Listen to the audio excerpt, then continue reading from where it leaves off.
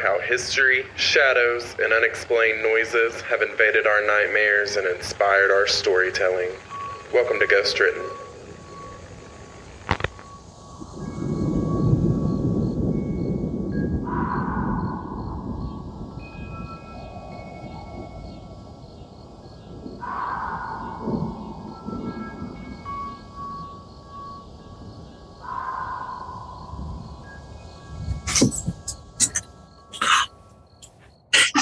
Hi, Brandon.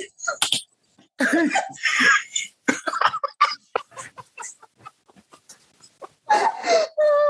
really sad that the video only got Oh like my god. Holy shit. Okay, guys, what's up? Hey, Hannah. Hey. As soon as I hit record, Hannah like almost fell out of her chair. That was the funniest thing. These freaking chairs, I hate that they lean back so far. I have a fear of that because my uncle used to come and grab our kitchen chairs and yank you back really fast while you're eating to scare the shit out of you. So I just saw your laugh. Chair goes back, I just saw your life pass before your eyes. Panic attack, pure panic attack in 5 seconds. Yeah. That's what just happened. Okay. How's it going? All right. It's going. Almost died just now. You saw that. Other than almost meeting an untimely demise, how are you? Right on the podcast. Live for viewing pleasure. Listen, if you died on the podcast and you didn't immediately like haunt me, I would be so upset. I would haunt the shit out of you. Thanks. I know you'd appreciate it. I would haunt you too. I'd haunt Ashley too because she'd be so nice about it. Yeah, she'd be like, "You need anything? Some ectoplasm?" If I'm bothering, she's like, "Could you just not today?" She's like, will it bother you if I smudge in here? I love you, Ashley. We were watching their cats last weekend and they left us a little card. Mm-hmm. And at the end of it said, "I hope the ghosties followed us on vacation." I was like, "Me too." No spooky things happened at their house. Just a really bad car show with a PT Cruiser in it. Oh, God. Like down that main street there? Yeah. Ugh. Yeah. Yeah, it was a PT Cruiser, like painted army green with American flags all over it. Listen, there's only one kind of drag show I want to go to. And it involves men in dresses. Okay. Car shows. Yeah, that was the spookiest thing. And somebody put their car out and it was just covered in primer. Oh, like, nice. Classy. You look great beside that really old Bentley. Asshole. I've continued, I don't know if you've noticed, but I've continued down my path of creepy stuff on TikTok because I usually send it to you. Mm-hmm.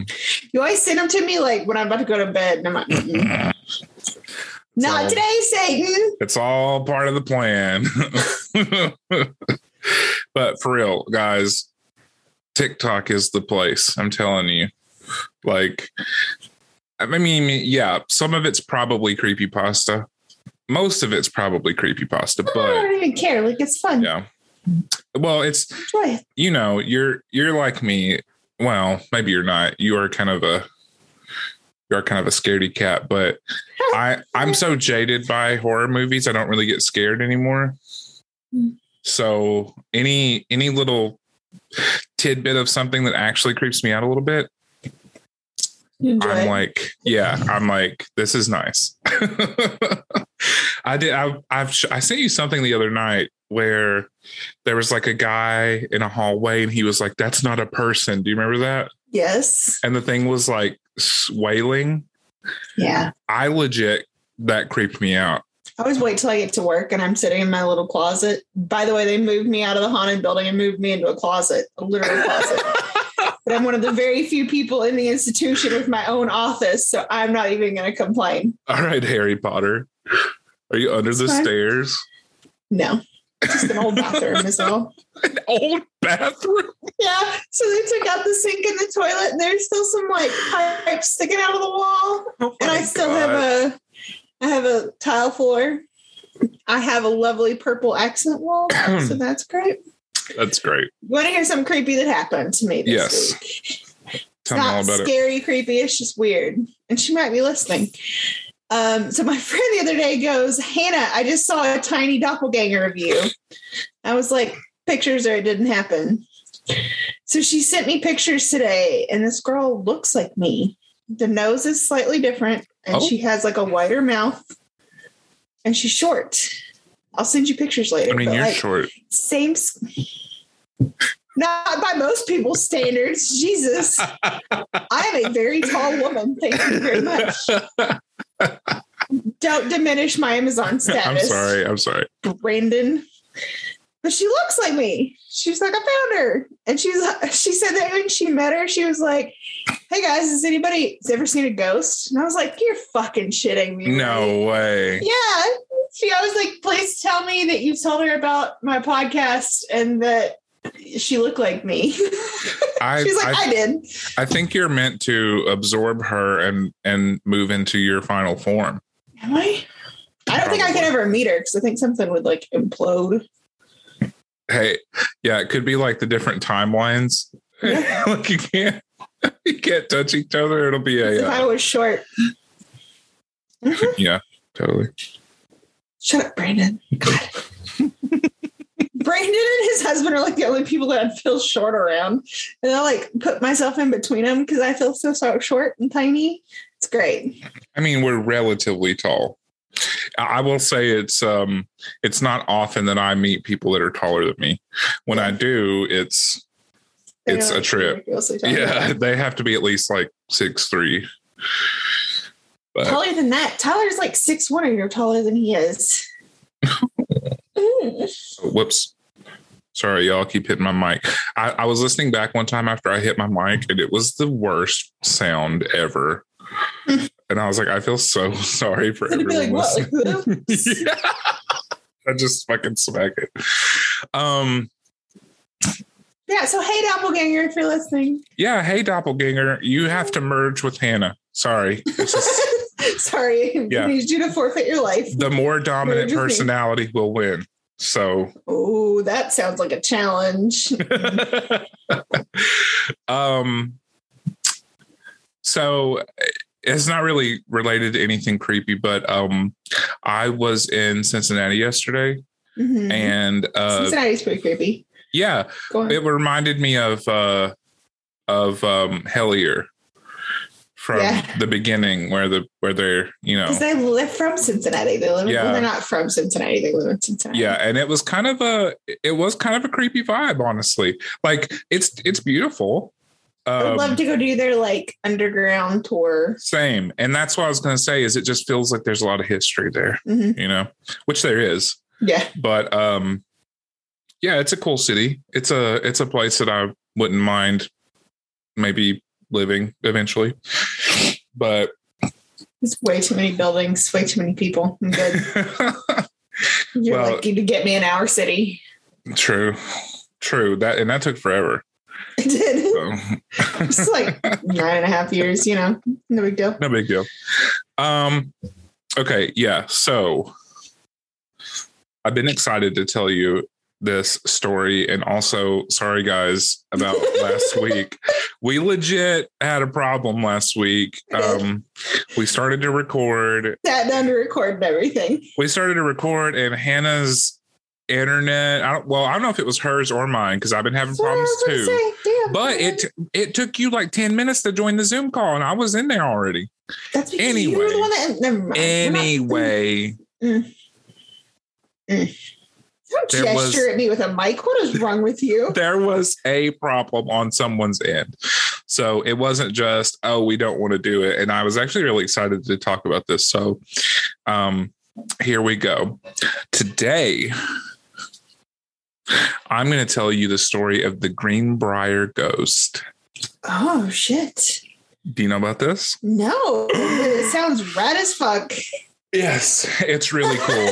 It's really cool for one specific reason, and I'll tell you about it. So, are you ready? Yeah. Let's get into it. So I'm reading this article from AppalachianHistory.net. And it's pretty much verbatim. So if you like it, go and check it out there. And it's by Dave Tabler something. On January 23rd, 1897, Elva Zona Hester Shue of Lewisburg, Virginia, a bride of 3 months, was found dead at the bottom of the stairs leading to the second floor of the log house where she lived with her new husband. Her body was discovered by a neighbor, a boy of about 11 years, who did chores for her. Her case remains to this day a one-of-a-kind event in the American judicial system. Ooh. The only case in which the word of a ghost helped to solve the crime and convict a murderer. Ooh, I think I know this one. I thought you were going to say the word of a bird and doing some bird law. Getting Charlie Kelly involved. No, not quite. Maybe, I don't know. Well versed in bird law. A state highway marker several miles west of the town sums up Shue's amazing story. Quote, interred in a nearby cemetery is Zona Hester Shue. Her death in 1897 was presumed natural until her spirit appeared to her mother to describe how she was killed by her husband, Edward. Autopsy on the exhumed body verified the apparition's account. Edward, found guilty of murder, was sentenced to state prison. Ooh. Upon finding the dead woman, Andy Jones, the neighbor boy, ran back to his home where he informed his mother and then continued on to the blacksmith shop where Edward S. Shue was working. When told of the situation, Shue appeared in great anguish, ran to his home, gathered his dead wife into his arms, and directed local doctor and coroner, Dr. George W. Knapp, be called. All during this time, Shue held Zona's head in his arms. After a brief examination, Dr. Knapp concluded that Zona, quote, died of an everlasting faint, i.e. a heart attack. Remember when we called things cool names? Like an everlasting faint? Rheumatism. You know, the thing that I think was the coolest, though, was the vapors. Sorry. Consumption. Yeah, consumption is a great one. And if you guys don't know, that's tuberculosis.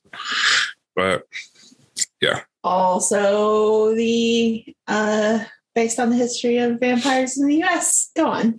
Mm-hmm.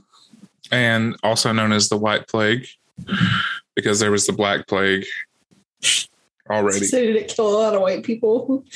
Oh my God. I mean, probably, but I don't think that's why they called it that. I think the Black Plague would be that one, quite honestly. Yeah, I don't know. Well, the Black Plague was in Europe, so exactly. So back to Zona here. The body was prepared for burial, with Shue assisting in the preparation of her body for burial and placing her in the casket, always handling her head. Are you seeing comment, Lucy? I'm watching your cat trying to get in that chair while it spins. She's just scratching it. No, she's trying to get in it. She's trying to get between the back and the arm of the chair. She's too fat, so I just smacked her in the head, and she immediately started trying to fight. She's defending herself. Good for her. Okay, the head. Back to the head. Yeah, entertaining cat. He keeps paying particular attention to holding her head. You know. Mm-hmm.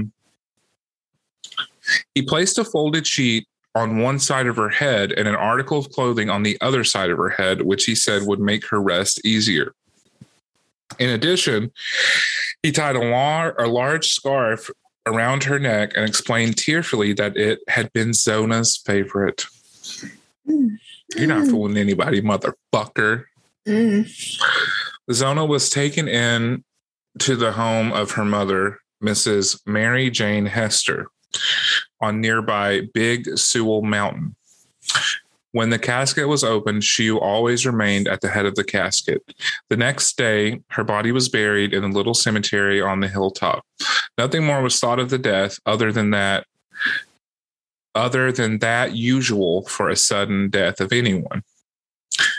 Within a month of the burial, however, The dead girl's mother was telling neighbors that Zona's spirit had appeared 4 nights in a row to accuse the blacksmith of her violent death, to, quote, tell on him, to set the record straight about her dying. Xu had been abusive and cruel, she said, and had attacked her in a fit of rage, savagely breaking her neck. Word spread quickly that these visions had convinced Mary Jane that the husband, who called himself Edward, but was really named Erasmus Stribling Trout Xu. Oh. Listen, I'm just getting baby name ideas. Keep going. And was known as Trout, had killed her daughter. Yeah, Erasmus is a pretty cool name. Mary Hester and her brother-in-law, Johnson Hester, went to Lewisburg prosecutor John A. Preston, who first disbelieved the story, but after several hours of questioning Mrs. Hester, became convinced that there was a basis for investigation. Dr. Knapp was consulted, and he agreed that he might have been mistaken in his diagnosis. An investigation into Xu's background revealed that he had served a term in the penitentiary and had been married twice previously, and both wives had died under strange circumstances. Ooh, you suspicious as fuck. Right? One wife was supposed to have died from a broken neck when she fell from a haystack. The other wife, while helping Xu to repair a chimney, he was on top of the chimney and his wife was placing rocks in a basket with a rope attached to it. And as the basket was drawn up, the basket turned and dropped the rock on the head of his wife. That makes a little more sense than the haystack falling out of a haystack and breaking your neck. Jesus. I know. Listen, This guy was an OG serial killer. Let's be honest. Somebody needs to check on the doctor that he called because somebody got paid. Right. And he's like, I guess I could have been mistaken. That little boy got paid too. Paid. An exhumation was ordered and an inquest jury was assembled. The Greenbrier Independent reported that Trout Xu, quote, vigorously complained about the exhumation, but it was made clear to him that he would be forced to attend the inquest if he did not go willingly. In rebuttal, he replied that he knew that he would be arrested, quote, but they will not be able to prove I did it. This careless statement indicated that he at least had knowledge that his wife had been murdered. My question is, under what circumstance would you, like, don't get me wrong, people that do this kind of crime should be caught and punished for it. However, if your goal is to not get caught, who the fuck are you telling this to? You know, who are you being like, well, they'll never know it was me. They'll never be able to prove it. Like, what, you know? Where got like 1930s. Yeah, I don't know why I did that. They'll never get me, see? Yeah. But like, obviously he was putting on an act at the beginning to feign, you know, being so upset that his wife was dead. So what happened to those acting skills, bro? Like, you're all of a sudden just like, well, they'll never know it was me, you know? Anyway, the autopsy findings were quite damning to Xu. An independent report on March 9th said that, quote, the discovery was made that the neck was broken and the windpipe smashed. On the throat were the marks of fingers indicating that she had been choked. The neck was dislocated between the first and second vertebrae. The ligaments were torn and ruptured. The windpipe had been crushed at a point in front of the neck. What a terrible death. Yeah. Especially at the hands of someone you love, you know? Well, I mean, it sounds like he's pretty terrible. Yeah, I was going to say, maybe not at that point, but at one point, you know? Yeah. I mean, it's that weird thing, you know? Even when you like grow to dislike somebody, if you've like had an intimate enough relationship with the person, you can't really stop loving them, you know? Yeah. I mean, you can eventually, but... Yeah, there's always something. Exactly. The findings were made public at once, upsetting many in the community. Xu was arrested, charged with murder, and taken to the jail at Lewisburg, where he was held until his indictment by a grand jury and the trial in June. On June 22nd, 1897, the jury returned a verdict of guilty after only 1 hour and 10 minutes of deliberation. The accounts in the Independent make clear that she was convinced that the murder was convicted of the murder of his third wife on circumstantial evidence and not because of a, quote, ghost's testimony. He was sentenced to life in the state prison following a foiled lynching attempt a few days later.